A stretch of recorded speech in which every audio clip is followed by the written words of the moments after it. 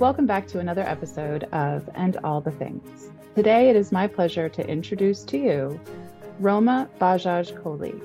Roma is the founder of Wellness by Roma and the host of the podcast Awaken Your Real Power. She is a mindset coach and a self-confidence coach for teenagers and their parents, typically of ethnic descent, who struggle with feeling like a misfit. I mean, we can all relate to that feeling, and the way that she digs in to where these individuals are and works as a team to pull them forward is incredible.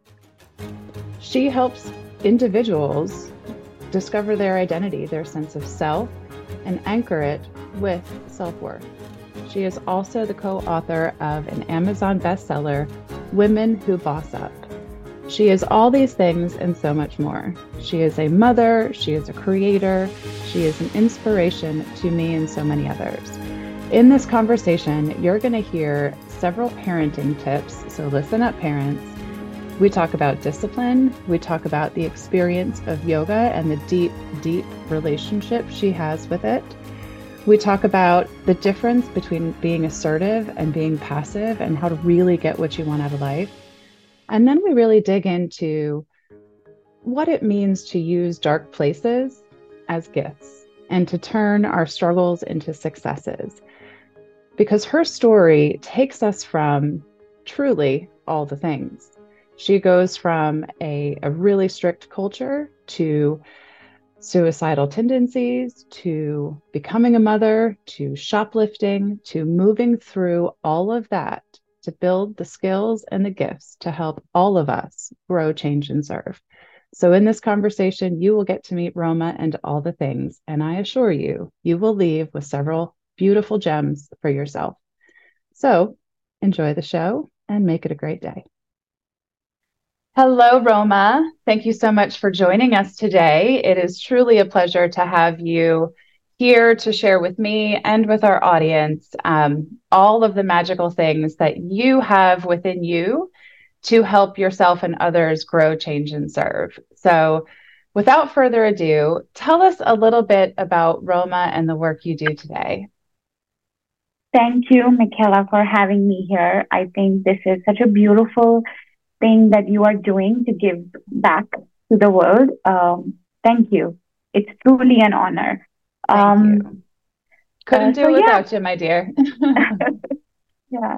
So, a little bit about the work I do right now. Right now, I'm working with teens of ethnic descent and their parents because as an immigrant myself, I struggled to find a sense of belonging and a sense of anchoring into who I am.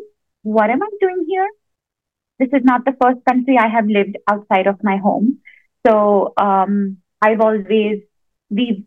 the last 15 years of our marriage, we've been living London, Switzerland, Italy, Paris. We've roamed most of, the world just for my husband's work.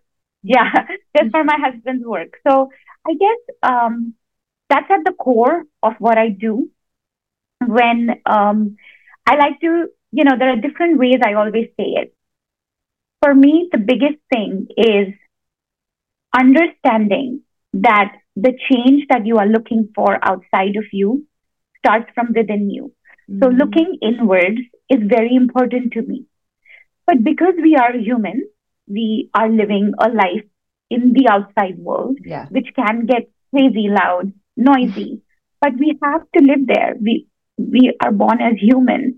And so for me, what the journey is now evolving to and what I help my teens, my parents of teens understand is finding that balance, that harmony, whatever resonates more with people, is how do I live a life from the inside out versus from the outside in. And when I'm looking for my sense of belonging, am I attaching my identity or my worth along the way with things outside of me? And how can I reclaim that and find that sense of ownership, belonging within, but still continue to thrive in the world outside? That's it. That's so spot on, because if we're not living within, I often say we'll be living without, right? And it's about the willingness to dig in so that the experience outside can be more fulfilling, more uplifting, and really less strugglesome, right? Like less effort. And yes, life is effort and life is work in that regard. But we can make it easier. So you do this work with teens and their families. What is it about our teens today that they need desperately? Like, because I look around and I see it, and I know 25, 30 years ago when I was coming up through my teens, um, we had our own set of problems. And you use the word, it's loud and noise. And I often reference the noise as all the other things trying to get in and influence our authentic voice, the thing that makes us us. And I really I worry for our kids. And as a mother of a 9 and almost 12-year-old, very selfishly, I want to know, like, what am I looking at for our youth today? Or I think it's similar to what we would have struggled growing up. But on the surface level, things are very different for our teens today.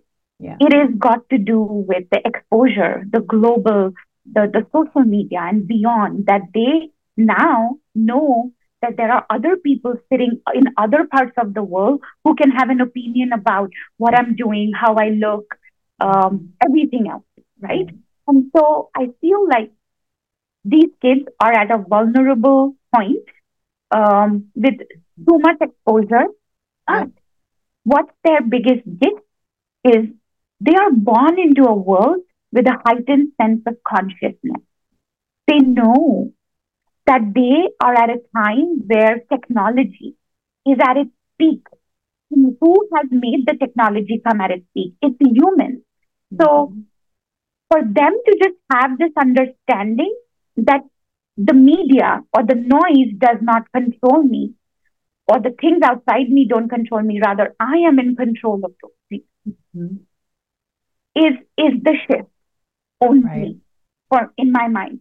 And I think that the regular peer pressure, the to be able to meet up to our parents' expectations, to our own standards, and to be okay with the fact that I am a human being who is full of flaws. Yeah. And I'm accepting that. I think social media makes that even harder in today's world. And so just understanding that, with so many filters, you can make yourself look good. Right. Even and it's a judgment. When people are sharing on social media, we feel like everybody has a happy life except me right now, who's scrolling the social media just to numb myself. So I think at the core, our struggles might be similar, but it looks very different today. Yeah, it's the capacity of it all, right? Yeah. And as I understand, I mean, I'm not a doctor or scientist, but our brains biologically are way behind where we are industrially, technologically, and our brains are not made to process this, right? All the input, all the information, all the noise. And because our brains are so biologically antiquated or behind, we still think all that noise is the tigers coming to attack us, right? And so our brains, our bodies, everything goes up in defense. When we're not really being attacked by tigers, it's ideas and influence and judgment. And how you explained that for our youth, I'm also seeing with the adults that I work with. And I imagine you see that with the parents that you're working with too.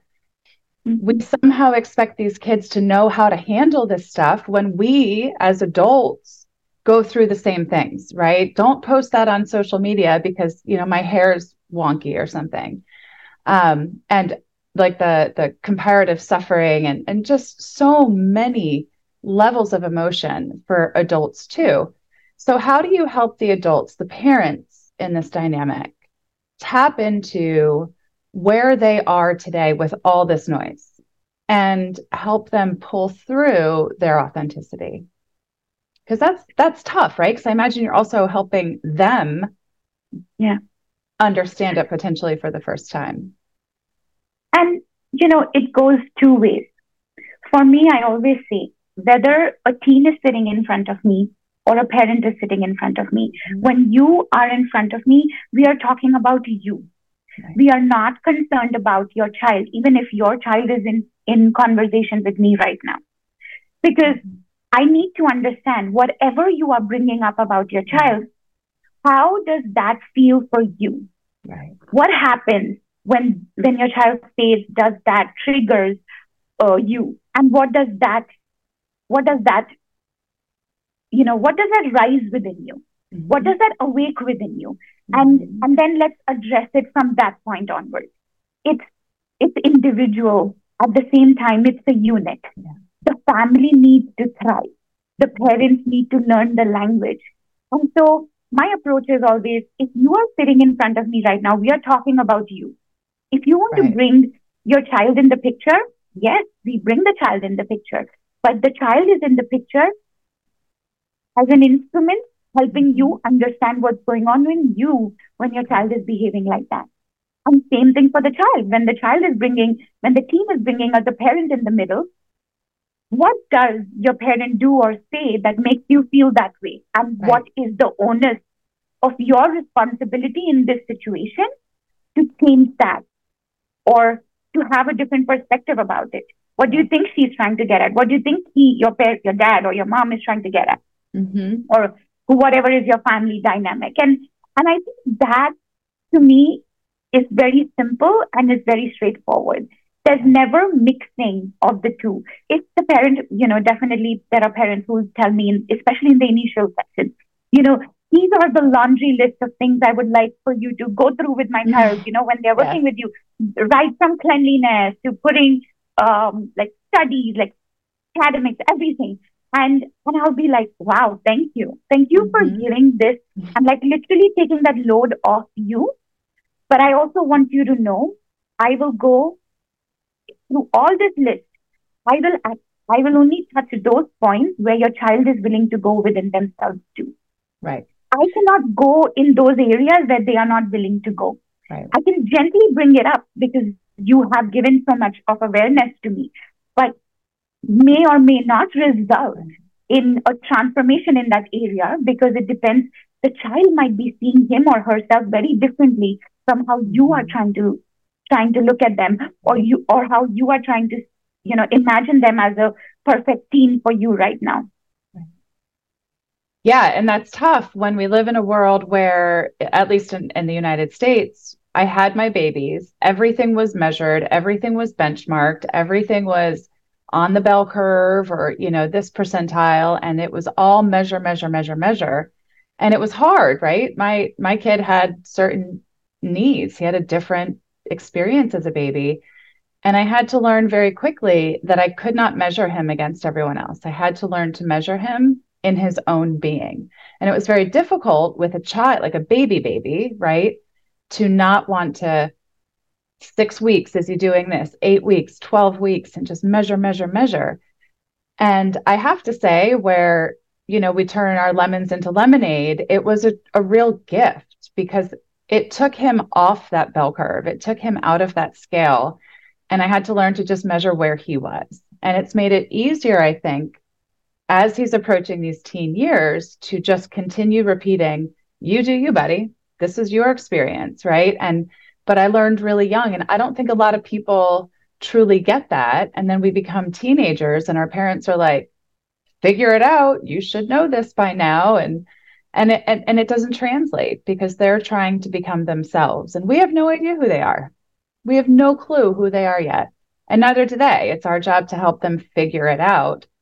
But to your point, when the parents are only trying to fix the kid and not looking at how they're influencing and creating those conditions, we won't Yeah. see the change, right? Um, No. oh, that's so interesting.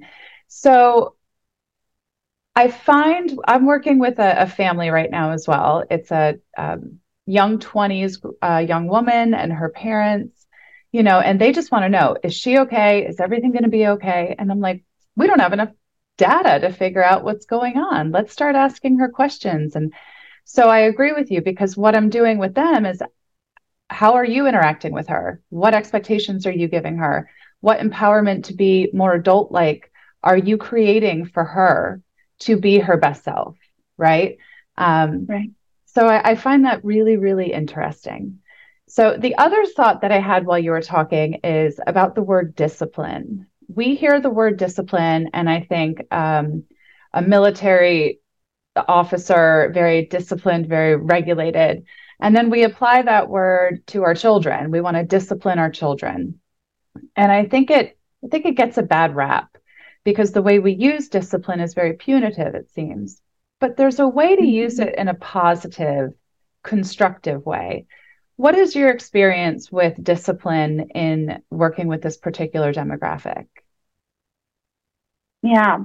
Uh, I love that because I think just few months back, I had done a whole live to my newsletter on word discipline and Oh, how nice. I've I think the word discipline should be attached with two other words. That's giving yourself grace and permission. So Mhm. grace and permission to come with the word discipline. Um, Fortunately, I like that. the word discipline, when we hear it, it sounds so military regimentated, right? Mhm. So fortunately, we are not at war in our home. We are at ease and peace in our home.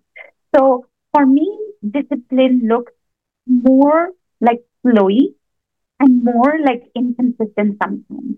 And if that happens, grace and permission is all I'm always reminding myself. So when it comes to wanting to discipline your child, I think you have to, again, look within that how do I behave or how do I react to myself when I am inconsistent, when I fall out of my practices, when I fall out of my rituals, when I fall out of my routine. Mhm. And really start from that place. Can you be a little bit more gentler on yourself? Give yourself a little bit more grace. And then naturally, that will come easily out for you when it comes with your team. So Mhm. I'll give you a quick example. My daughter, she's like 10. She knows that there is a workbook that she does. She knows that if she has the answer key, she's going to be tempted to to deep into it and then Yeah. write the answer. So she found the best way for her was to cut out the answer sheets and staple them and keep them separately. She gave them to me so that she doesn't even have the temptation.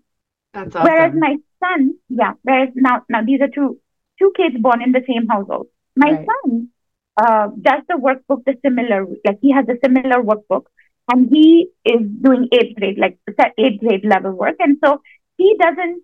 He believes in keeping the answer sheet in with it, and he believes that every time he finishes a set of questions, he wants to go back and check Sure. whether he got it right or wrong.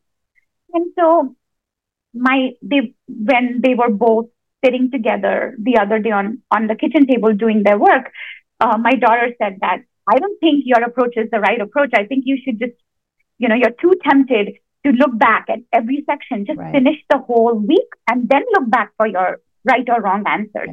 Right. My son said something very beautiful and empowering, and he said, now maybe you have a challenge to trust yourself. I think I trust myself. And for me, looking after every step, the answer gives me a sense of confidence to go forth and finish the rest of the work, a sense of motivation. Mhm. So, as profound as that sounded in that moment, did my child over the weeks, did he not get tempted to cheat? He did. Having that awareness, having that ability to give yourself the permission and the grace Mhm. was what was a valuable learning curve for him. That, Right. okay, I'm talking somewhere knowledge, I know the knowledge of Right. trusting myself and letting the answer key be. I think I'm ready to walk on that path. But when it comes to actually putting into practice, we do get tempted to see.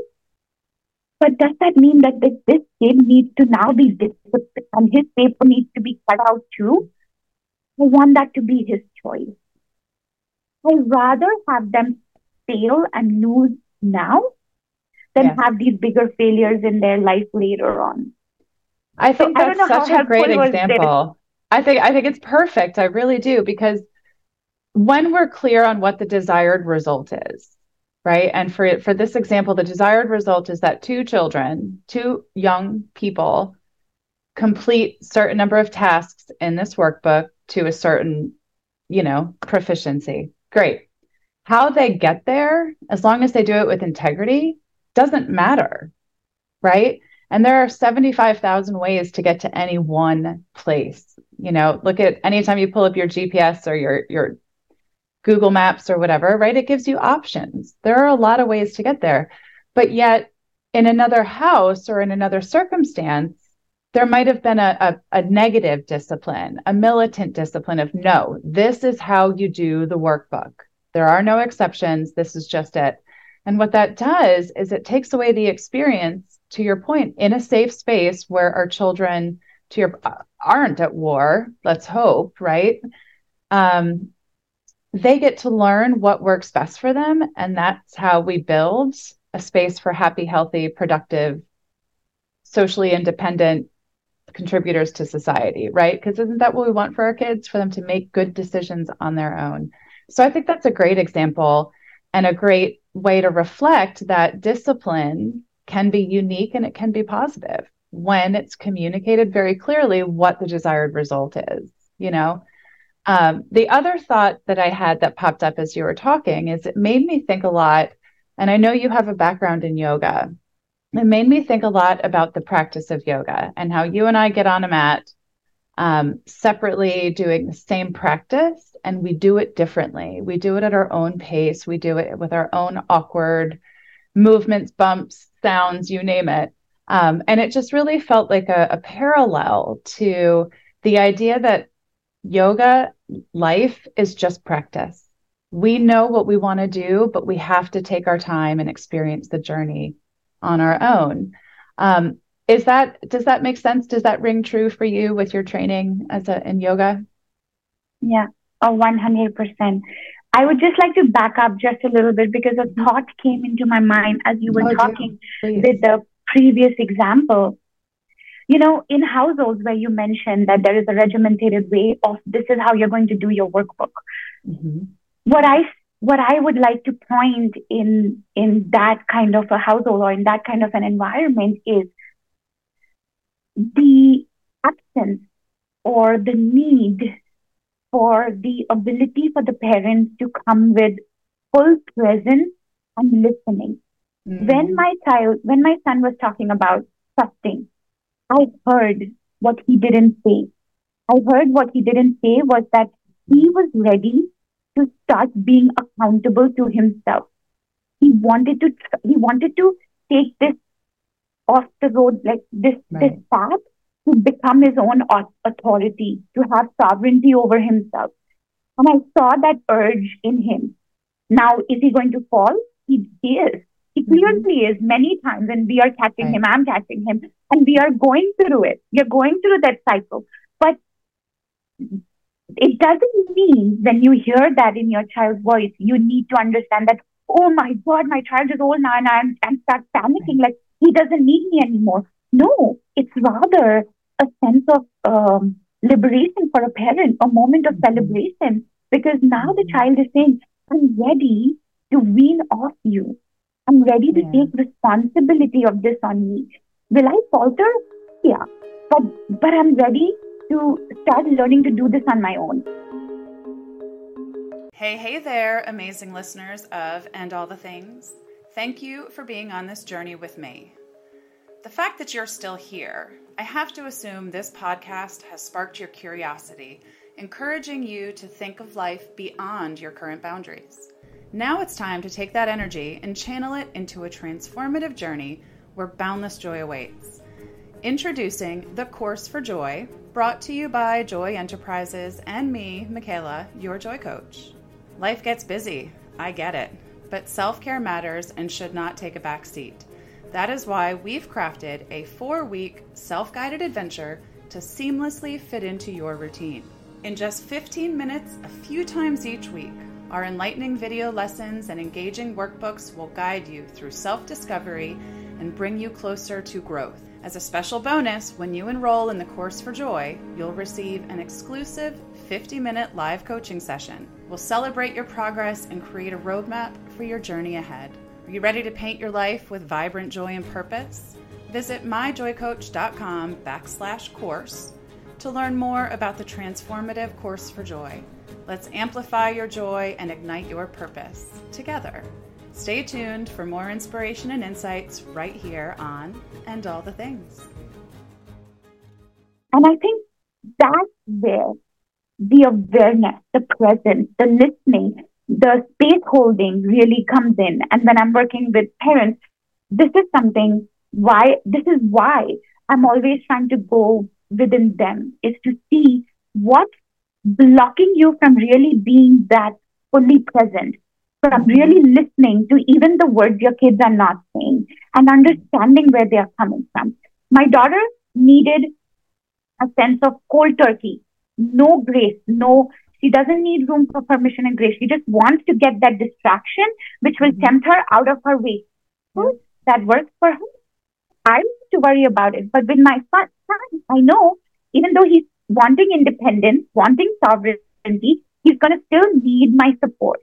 And gently, I'm going to be able to give him that to him. And one thing I want to really pinpoint here is that what parents don't realize is how we nurture or discipline, most importantly, our children. That voice of yours as a parent remains as it eventually becomes the noise in their head.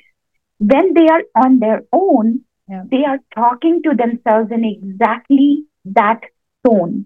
So if you have a harsh way of dealing with faltering and mistakes, then be damn sure your child, as they grow up, is not going to have a better way of communicating their mistakes to themselves.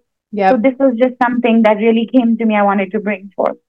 It's hitting a lot. You know, I did that. I know that I did that. I know that, you know, in your safe space when you're home, right, you can just let your freak flag fly or let all the things out. And I know for myself, when I was going through my time of darker times where I wasn't feeling whole and authentic and alive in my space and connected, I was short. I was quick, right? Just very, very, I would never talk to other people like that, but I would look at my kids and be like, what? Meh, you know? And I realized when I started to hear them speak in that way, I was like, oh my God, what have I done?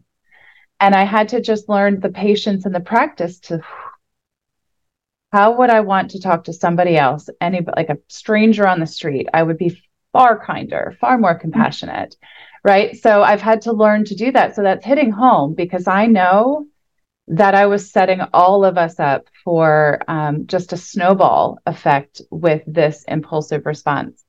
And I can say with certainty, as I have continued to do my work and adjusted myself, so too have they simmered down. Their responses are shifting. Their sense of agitation is shifting. And it feels really good. It's a lot of effort. I'm still very cognizant and conscious of how I interact with them because I know more than ever that I am the voice in the back of their head right now that's filtering into the authenticity that is theirs. And I don't want to mess that up. I don't want to mess it up. They're here to be great in their own unique and strange or wonderful, beautiful way. Who am I to get in the way of that? You know? So I'm so glad you went back to kind of put a pin in that because it was a reminder for me and also a recognition of how the work really can work. Yeah. You know, how it proves fruitful. So thank you. Such a gift. That. Thank you for sharing that. That was such a gift. I think just awareness is the key. And now, you know, circling that back, if I may, to your question around yoga. So I studied it. I did not just do a yoga teacher training. I went back to the ashram in India where I did my yoga teacher training. I wanted to study the philosophy behind it. And so the practice that we call is like sadhana. It's, that's the Sanskrit word for it.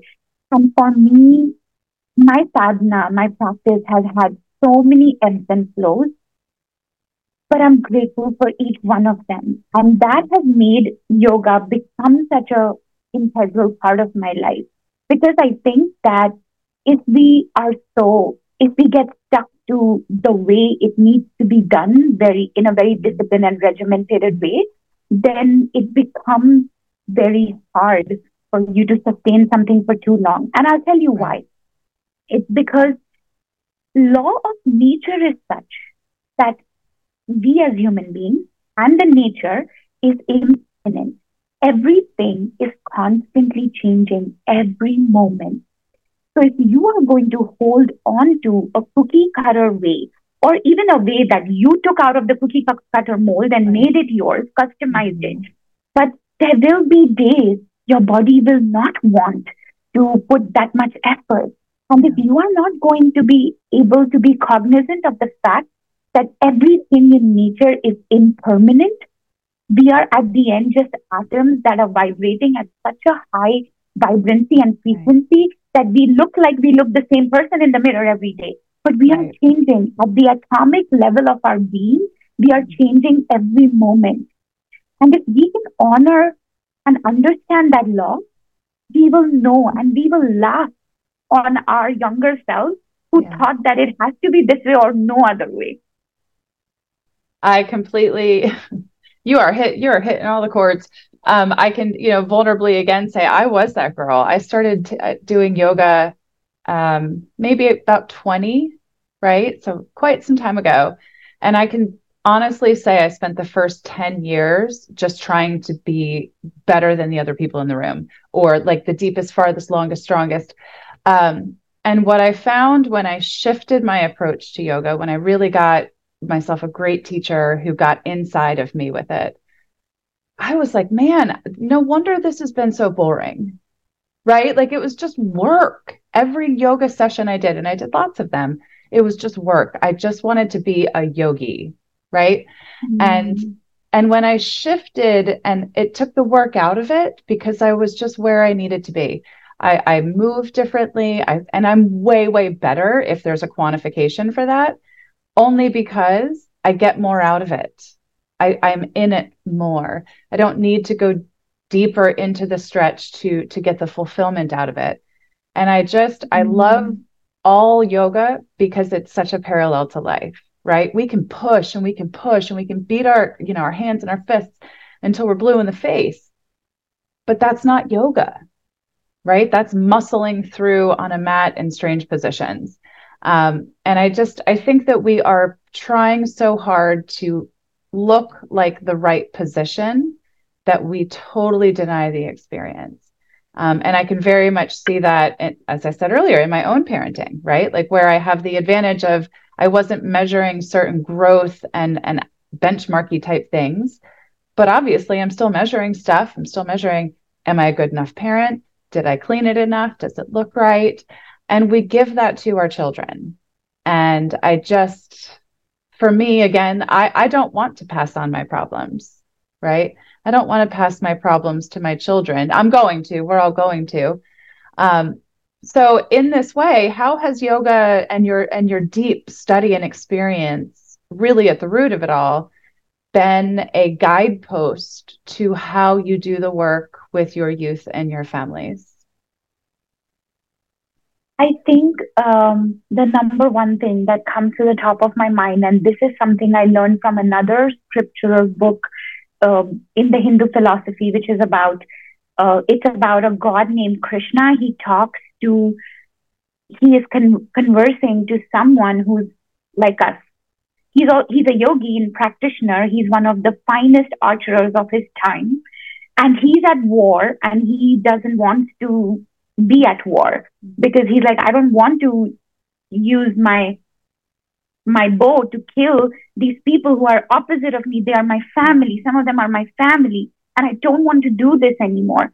And so one of the things that I really pick up from there, it's a life lesson for me, is enjoying the journey and not being worried about the outcome of it. Learning to grab the fruits in the journey itself rather than waiting to savor the fruits of the end result. Learning to embrace the labor of fruit, the fruits of the labor, rather than wanting to wait till the end for my tree to grow and then give me the fruit. Rather, I believe that I plant those trees under whose shade I may never have to sit. So this is what truly resonates with me. And I'll simplify it a little bit. For me, it is all about the journey. So if you talk about the physical practice of yoga, the asana practice, for me, it's about the journey that I take from being able to bend down and be able to touch my toes. It's those days that got me to the final position of being able to touch my toes. Or, Right. headstand. Headstand was one of my things I always wanted to do without the support of a wall. So it's what got me to that level. I really have found a way to nurture and cherish that. And that concept, that way of thinking and living and perceiving life gave me the freedom when I became a coach. I was taking initially all the weight on me that, oh my goodness, this person who's in front of me, I need to help them have a breakthrough. If not, Right. I'm not a good coach. I'm not a good coach if I'm not able to help my teenager or my daughter right now, preteen, calm down. I'm not a good mom. But it's not my responsibility to make them be at ease. It's my responsibility to be that bridge, that conduit that they can access to meet their inner peaceful self when they are at stress, to walk that path with me, to meet that inner peaceful self of themselves through me. That's it. And I just focus on being that to my clients, to my kids, to my husband. So my relationship, both with self and with everyone outside of me, changed from that point on. Because before that, it was all about who the hell are you? What the hell are you doing here? If you make a mistake, that's it. You're out. You're doomed. And I was like, no, it can't Was be that that your way. self-talk? Was that Yeah. your That was my inner critic. Yeah. the voice of Roma at what, Yeah. 20? Is that where we are? Oh, like not even 20, like up till now, like I'm even in my mid 30s, that was her. And I've seen over the period of time, I wished one day, like there was a point when I was into my yoga practice and coaching so deep that I wish one day that this voice would vanish. And now this voice is almost like a reminder for me that, oh, if she's come back with that intensity, with that cunningness or cruelty in her voice, with that negativity, this is showing me I need to loosen my grip. I need to increase my self-love. So now my inner critic's voice is kind of like, it's like, I call it my rebel mind. My rebel mind's voice is kind of like a reminder. I need to lean back and I need to surrender and I need to fall in love with me all over again. That's beautiful. I love that. And I think it's so important that we're going to rewind real quick, because sitting here listening to you today, and listen, we think we put people on pedestals, yoga instructors, coaches, to where they don't have problems. They're all Zen all the time, right? And I've just admitted multiple times in my life where I'm not super Zen. It's the practice, right? It's the experience of it. But if I can reflect back in some of the reading that I did in preparation for this, you've gone from being a person with that kind of self-talk and admittedly having suicidal thoughts in your 20s to being here today with clarity and confidence and self-awareness and grace for yourself so that you can use your gift for others to grow, to change, and to serve. That's a big about face, right? That's a lot of choices. How do you cultivate the awareness? Did you cultivate the awareness and the courage to go from, and you're welcome to talk about how you got to this place, but to go from having the Yes. suicidal thoughts to helping others move beyond a space where that could even play. Mhm. If you don't mind, I want to first address what brings, what, not really go in much into details, but like on a high level, address what really brings one to the point of having suicidal thoughts. Yes, thank And you. this is my understanding of it or my experience of it. I'm sure there are other things and reasons in other people's life, but I'm here to share mine, and I only can take And I thank you for that. accountability of that. So there were a lot of reasons on the outside that happened. I got married very young. I didn't know how to deal with other like relationships, like in-laws, and meet their expectations. I was always a good girl, wanting to do everything right, listen to my parents, and yes, those are all things that lead up to it. Mm-hmm. But at the core, there were two very important things that I did not realize as a human being I needed to have within myself. And no one on the outside could give it to me. No one, no thing, no career path could give it to me. And that was self worth and self esteem. I had it, I had zero. If I could say, if I had the permission to say, I would say I was in deficit. I was like in deep down negatives of it, in depths of not having self esteem and self worth. And when you go and you start interacting with people on the outside, it's very easy for you to become the doormat. Very easy for a person like that to be treated like shit. Anyone and everyone can walk over you because you are begging for other people to validate you. You're begging for other people to make you feel good about you. And so I think and part of that is what helped you. Part of that is your gift. Part of that is what kept you connected. Part of that had some service, right? But there has to be a boundary to it. There has to be some kind of a catch that says, as long as I have enough, I can give, right? Which turns it from being the doormat to being assertive versus passive. But all of those things were not bad. It's just too much or not enough of you. Yeah. Balanced in between. And I want to point that out because I experience that. I know that my gift is service. I also know that my Achilles heel is service, right? Because if I just give and give and give and give and give, I end up empty, which is how I put myself in my darker time, So I just want to kind of highlight that the beauty of it is the things that we need can also hurt us if we're not using them in the right way, if we're not protecting ourselves. So I don't want to jump the gun, but that just, again, you hit the nerve. Yeah. So I think I see you in this.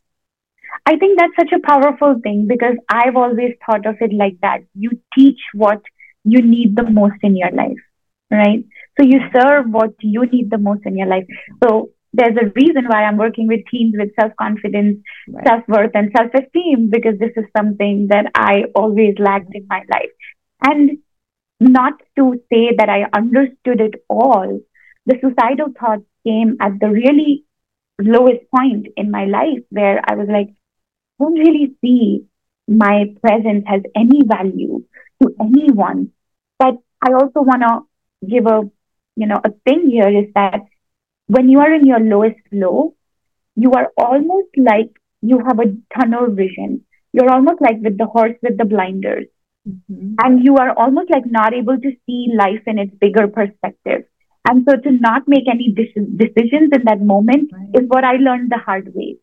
I was so grateful. My husband, saw me and was like, what are you doing? What are you doing in the balcony of a 10th floor apartment?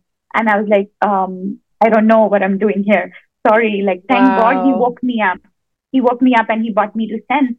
But like, wow, the brain is a powerful thing, right? Yes. Like you were sleepwalking more or less, or like, no, wow, it was a conscious. You were totally conscious. Okay. Yeah, I was conscious, but it was almost like ignorant consciousness. Not right? present. Right. Not present. Not And not clear. present. So deluded by my darkness and my shadow that I Mm-hmm. thought that my living doesn't have any worth in anyone else's life. But I didn't think what impact it would have on my parents' life, what on my husband's life, Right. on everyone else who was attached to me in some way or form. What impact would it have on their life? Is that how could she do this? How could she give up on herself? Didn't she ever think about that we are associated with her too? Mm-hmm. And so now I have that perspective. But in that moment, darkness gets so hard. So I always tell my clients, when you are in darkness, refrain from making any decision. Yes. Allow yourself a time. I'm going to be in my darkness for, say, 60 minutes, 2 days, but that's it. In those 2 days, I'm going to really allow, because darkness has its own gifts too. There is no shutting it down. There is no shutting it down. But like allow yourself, give yourself some time and know that today I'm going to like really be in my darkness, but I know I'm going to come out of it. And Mm-hmm. so building that healthy Being so the first aware. Yeah. boundary, yeah, the first boundary that I needed to have was with my darkness, with my Mm-hmm. fear-based mind, and be like, okay, boss, I see you really rule a lot of my life, Right. but you are not the place from where decisions will be made going forward. So that was the first boundary on the inside made with my shadow self, with my dark self, that no, this is not the place in which I will make my decision. And I I like took that that. power away from that. And then over a period of time, as I learned that, okay, it's not always these deep, dark emotions. Sometimes darkness likes to cloak itself into love and make me believe that now you can make a decision because this is the power of the mind. Mm-hmm. It will push you. I If you like are it. not listening to it, if you are trying to rewire the neurons in your brain to work for you, to stop the negativity and allow positivity to come in the real way, not toxic positivity, your mind is going to trick you and dress itself as Mm-hmm. love. Fear is going to dress itself as love and pull you and lure you into making decisions. But it's also the wisdom, the higher wisdom within you that starts learning to discern between when fear is disguising versus when Yep. love is truly present. And then you make decisions from yourself. And it's a dance. It's a dance Yeah. that I continue to do with myself, with my fear, with my ego, my guard self, which I call like, my rebel mind, my guard self, and then my authentic self. And this is a dance I keep doing up until today. And it's one of the most, what do I say? The word that comes to me is one of the most profound things a human is capable to do once we learn the right tools, once we learn to label these voices in our head and discern, oh, right now the bus of my life is being driven by my fear-based mind. Right now the bus of my life is being driven by my authentic self. And this is exactly when I work with my teams, the 16-week program, this is exactly what I help them get clear on and then be able to make conscious decisions from that place on. That's so good. It's so good because I think where where it sounds like you're taking your clients, your youth, is to just a place of identifying their purpose. I feel so much that we are just living life without purpose, which puts us on the hamster wheel, which makes things mundane, which gives us room to pity ourselves and, oh, look at me again. And I think that our youth, with that exposure and that global reach, yes, it can have a lot of judgment, but it's also a lot of opportunity and insights. We have to help our people, our kids, our adults, you name it, identify what they like, what's important, not just a quick swipe, but to stop and think and find a purpose to whatever it is that they're doing, right? If they're just swiping Right. and swiping and swiping and what is that? There's no discernment in that. And to be able to stop and say, is this good for you? Do you like this? Does this get you closer to your goals? Do you have Yeah. goals? The family I'm working with, I said in our initial consult, I said, well, why is she in college? And they said, well, I don't know. We don't know. that's what you do. And then it's like, now we have some understanding as to why there might be some conflict with how that process is going, right? Because we don't know what we're doing. So I think that when, whatever age we are, when we have purpose, it gets a lot easier to make the decisions about what are good for us. And when we have purpose, we're not trying to hide from the pain. And when we talk about, when I talk about suicide and the research I've done and the conversations I've had, we're not trying to kill ourselves to punish other people or ourselves. We just don't want to suffer. We don't want to feel the pain anymore. And we don't know how to move beyond that. So was there an instigating moment for you? Was it that moment on the balcony? Tell us about the moment where you said, not anymore. This is not my new way of being. Or was it a more prolonged coming to awareness? It was a prolonged coming to awareness for me. It wasn't in that moment. In that moment, it just felt like, yeah, I don't want to do this. I want to live. I love life. Not my life, but I love life. Not life right now, but yeah. Not me and my life, but I love life. So I think it took a lot more. And if you don't mind, what I also want to share in this moment is another dark phase, phase of my life, where I remember we were in Switzerland, giving birth to my firstborn.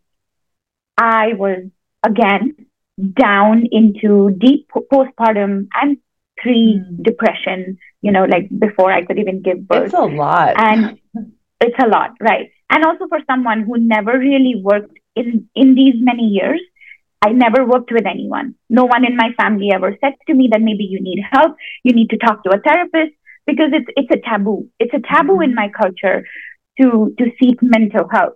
So it's like and so in India, if you have a mental health condition, you have to go to a mental asylum, safe to be around. But you don't belong to the environment. Like, you need to figure out what works for you. And so obviously that option knew that option. Right. No, I never told that option was there until worthless, didn't know how to live my life.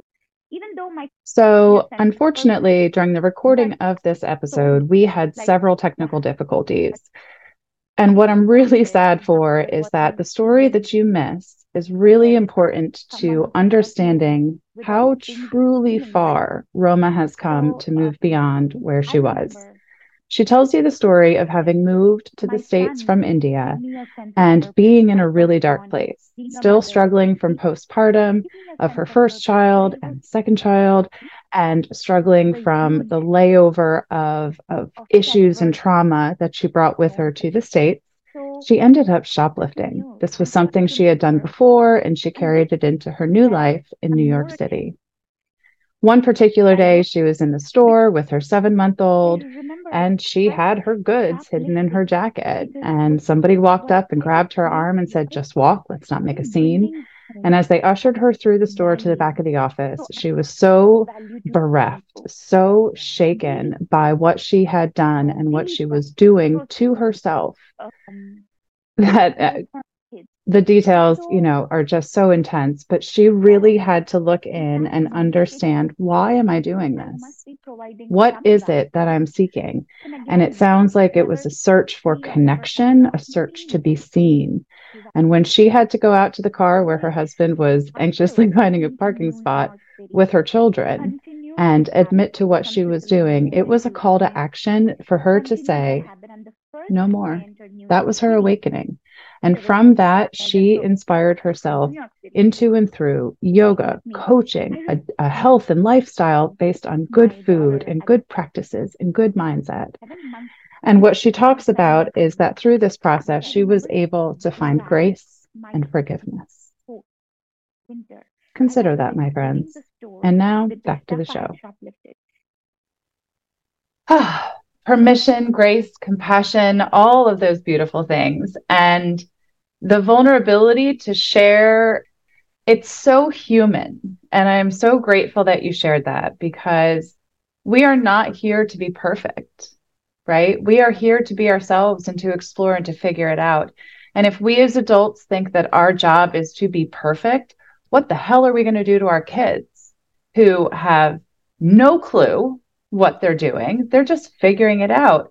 So if we can't hold ourselves with that kind of forgiveness and awareness, and not to laugh at it today, right? But to kind of be like, huh, yeah, I was really in a spot, but I've really come out of it. And I know for me, when I get the opportunity to share those moments of my, vulnerability, of what some might call weakness, I really try to take them, because I want people to understand that I'm not here today saying I have any answers. I have an experience and a journey. I have a lot of training and research and all the things. But I have my story that is highly imperfect by somebody's standard, I'm sure. But I'm learning to live it unapologetically and to understand that it is a journey based on curiosity. And that if we're not showing ourselves grace and compassion, we'll never be able to give that to other people. So my next question for you, before I have lots more, but to kind of start pulling us into the close, I saw you a few months ago and you had just returned from a silent retreat. And for someone like me, someone like you that obviously has the opportunity to say a lot of things all the time, I think you said it was a 10-day retreat. Can you help us get a glimpse into what that experience was? Why did you go? What did you get? Because that's fascinating. I think the why for me over the years has become easier. Okay. And I'll tell you why. As a mom, it's hard for me to pull away from my family, because especially living here where I don't have so much support from family or anything, right? We are on our own, whatever we are doing. But one thing has become very clear to me. When I start seeing that my cup is getting empty, I know that the only way I'm going to get full is when I retreat and I go inwards, connect to myself. And it's taken me many, many years, 10 years or more, to be able to start giving that permission to myself that, yeah, you are not feeling your best self. I'm not showing up as the best mom that I can be, as the best wife I can be, the best daughter. Right. All my relationships are compromising, including myself. So those are the times I look outwards for looking for a place where I can go in and be with me. Yet, what I didn't know, so that's my why. My why is very simple, but so important.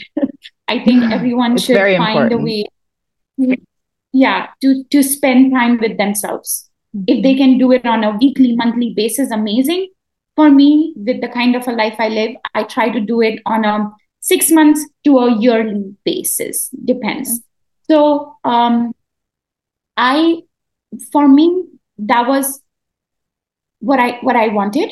But when I signed up for this retreat, God damn knows, I had no clue what I was signing up for. But yeah, I definitely didn't know what I was getting into when I was signing up for this meditation program. And I was trying to get into this program for the last 3 years.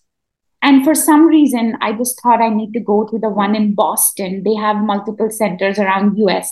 And then somebody told me about the one in Delaware. And I got it in the first time I enrolled for it, because this is a free 10-day program. They have a huge wait list. Not everyone gets in at all times.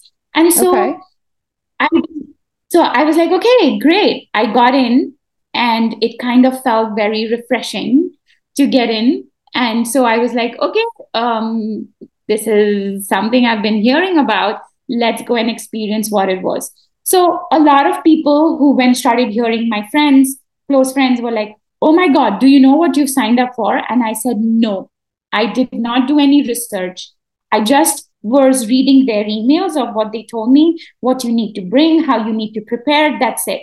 I did not go online to read what were other people's opinions about this, because I've heard little bit that would come to my ear through some friends who've done it is like, this is so hard. I came back on the third day. I couldn't stay there for over 10 days, whatever. And so I was like, I don't want to hear anymore. I think I've heard enough. And there's enough of that nervousness that I need to do something. So I think I'm ready to go. And in one sentence, if I were to sum it up, this was the hardest thing I've ever done in my life, but the most worthwhile thing. Interesting. What is your takeaway? Like what made it so much more profound than another retreat, another year? Yeah. So number one is the takeaway of the noble silence. I think so throughout the retreat, we were maintaining noble silence from 8 p.m. the day we landed to 2:30 p.m. on the 10th day. After that, we could talk. So the number one thing what I realized the importance of becoming quiet, silencing your own voice so that you can make room for your inner intuition to become louder. And I think that silence is a gift. Recently, I went back for a one-day program, and I think the noble silence was my biggest takeaway, because I think that in that, I realized that when we are in a frenzy, when we are anxious, we don't need anyone or anything else but just to become quiet and still within our own mind and bodies, so that we can then try to listen to the inner wisdom that's already within us and really start acting from that place. So one was the silence. The other was, the 3 hours in a day that it was not 3 hours in a stretch, but like 3 hours broken into the whole day, where we were asked to sit absolutely still. And for the exact reason, that stillness, we were asked that even if we feel an itch, even if we feel an urge to open our eyes, don't do it. Just don't do it. And try to just watch how impermanent everything is. Even if I was having a sensation or a gross pain crossing my spine because I was sitting in a certain yoga posture, meditative posture, the cramps in my leg, I was amazed to see if I sat still and did not give in to moving my posture, eventually the pain lost its grip over me and vanished. I don't know where it went, but it went away. Wow. And so just understanding and experiencing this was a whole nother level of, like, you can say awakening, or a whole nother level of knowing myself and knowing that what a sham this whole mind stuff is. It's just a scam. It's just trying to fool me at all times. But if I'm just able to be quiet enough and still enough, I can see all of this is nothing. And one more thing that's coming to my mind that also had a very profound effect on me was, we were given meals 2 times in a day, 6:30 and a.m. in the morning, and 11 a.m. in the morning. And then in the evening, we were just given a tea and a little bit, like the new students could have 1 fruit or 2 fruits, like just you had a choice between apple, orange, and banana. And what I realized is that most of the time, because my nervous system is not regulated and I am not calm, I am clinging onto food and the taste and the flavors of it to make me feel at ease. And I just realized the power of food over my emotions, and how much because I was meditating for 10 hours in a day, that's how our schedule looked like. I realized that I didn't actually need all that food. I didn't actually need it. And of course, when I... Go ahead. Yeah. No, and I was just saying, when I came back, I started feeling just resistance towards life just melting away from inside me. So... Yeah.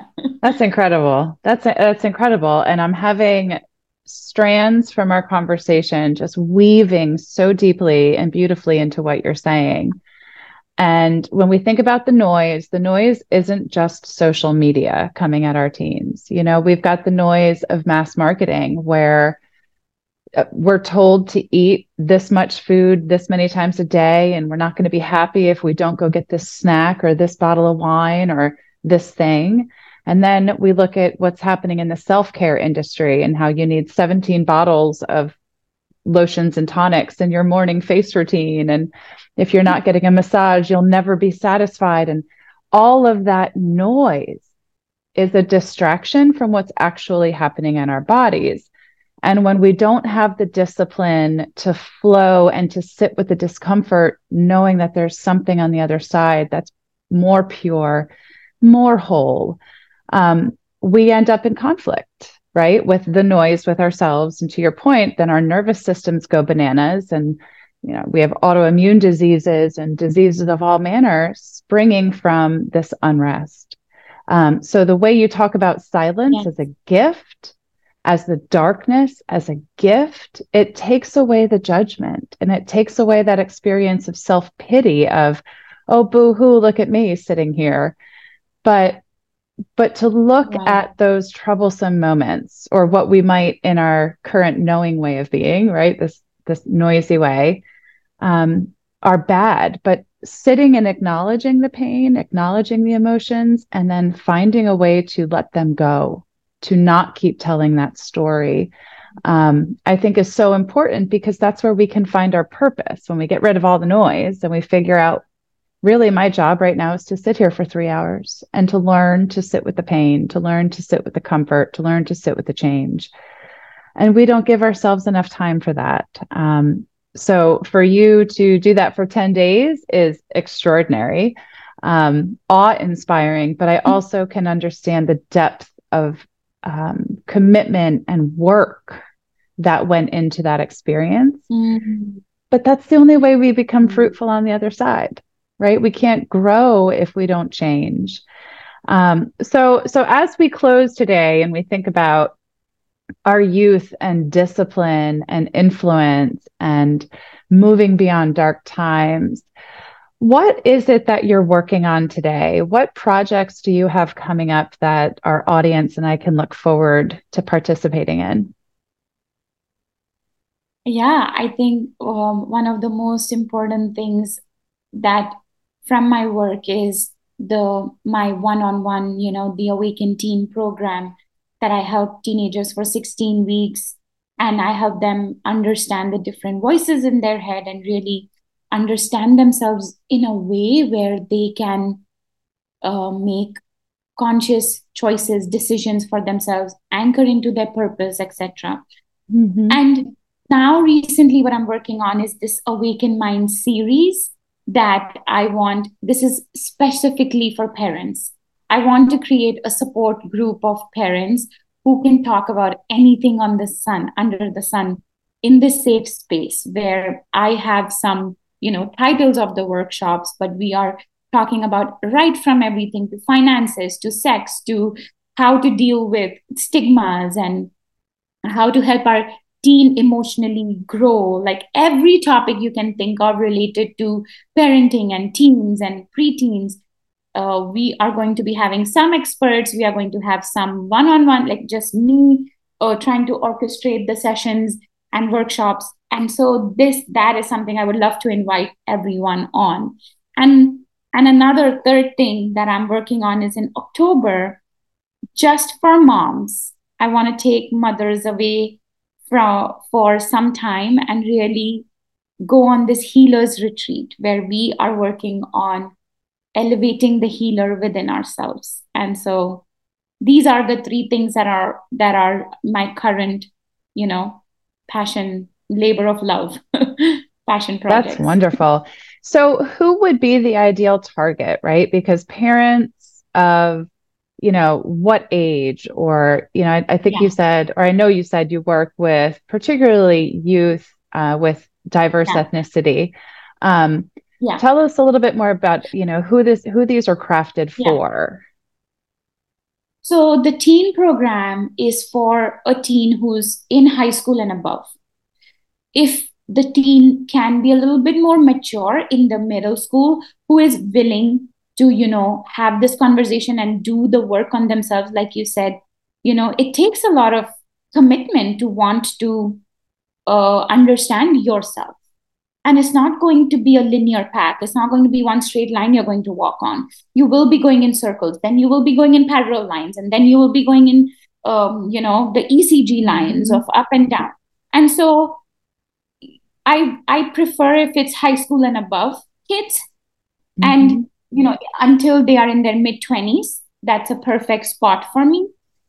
Okay. For the one-on-one teen programs, for parents, it doesn't matter. As long as you are a parent of a preteen or a teen and you feel that I think I can use this support, this help, this knowledge, then you can come. Obviously, this is a free series of workshops. So it's not something, I don't think really young parents who have toddlers might not even benefit from this, but from kids who are 8 years and older, if you have kids who are 8 years and older, this is perfect for you.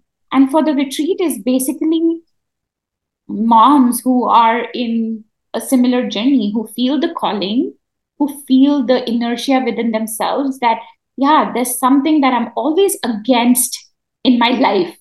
Could that be me? What is that? And how can I move away from that? Then this is for you too.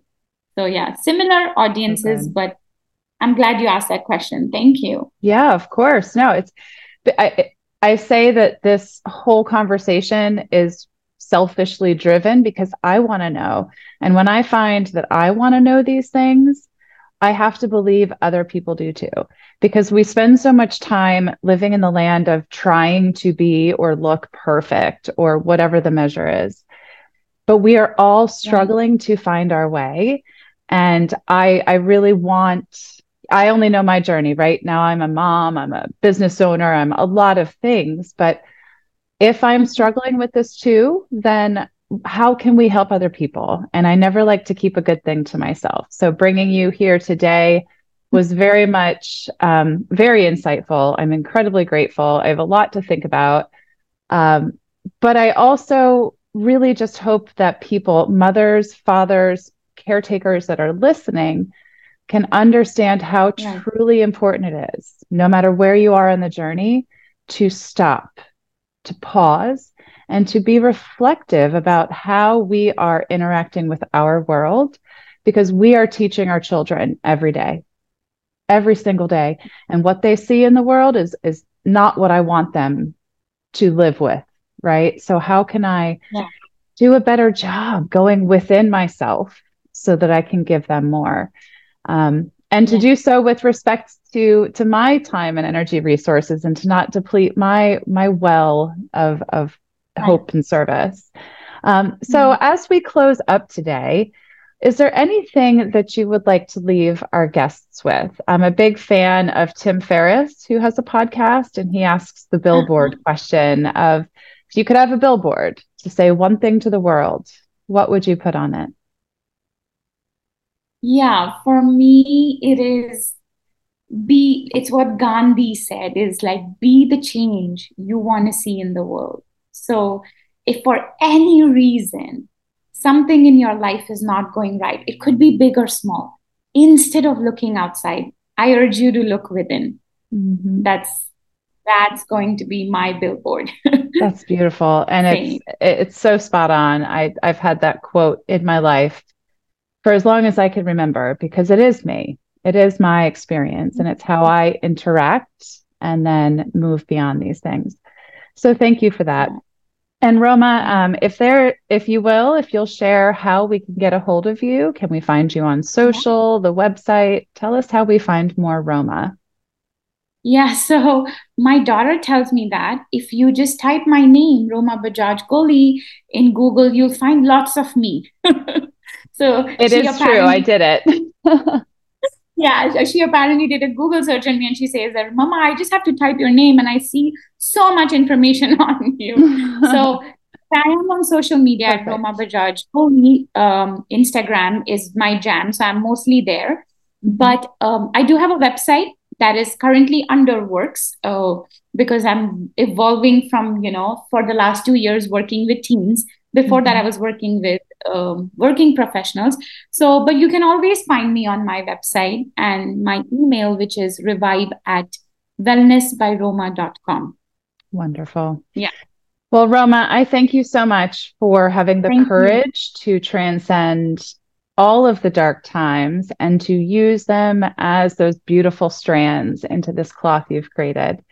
I am really excited to watch as you continue this journey, and I'm really grateful that you have chosen to use your gifts in such a powerful way. The youth really are the future, and I'm grateful that they have you. So thank you so much, and please just keep shining that big, bright, beautiful light of yours, and I know it will continue to make a difference. Thank you. Thank you, Michaela, for having me. My honor to be here. It is deeply an honor. And to our listeners today, think about what you can do to celebrate the way you use discipline in your life, the way you shake off imperfection, and the way you look at the dark times as gifts. And wherever you are, whatever you're doing, I hope you make it a great day. Thanks so much. And that's a wrap on another episode of And All the Things. If you enjoyed today's show, please like and follow on Apple Podcasts, Spotify, and YouTube. If you really liked it, please go ahead and rate it. Then think about who in your life might also need to hear it and any of the other episodes we have shared. Then share it with them. When you find something meaningful, something valuable, you've got to share it and pay it forward to those you care for. Thanks for joining us, and follow along on Instagram at MyJoyCoach to see more of me, your host, Michaela Birdyshaw. And as always, make it a great day.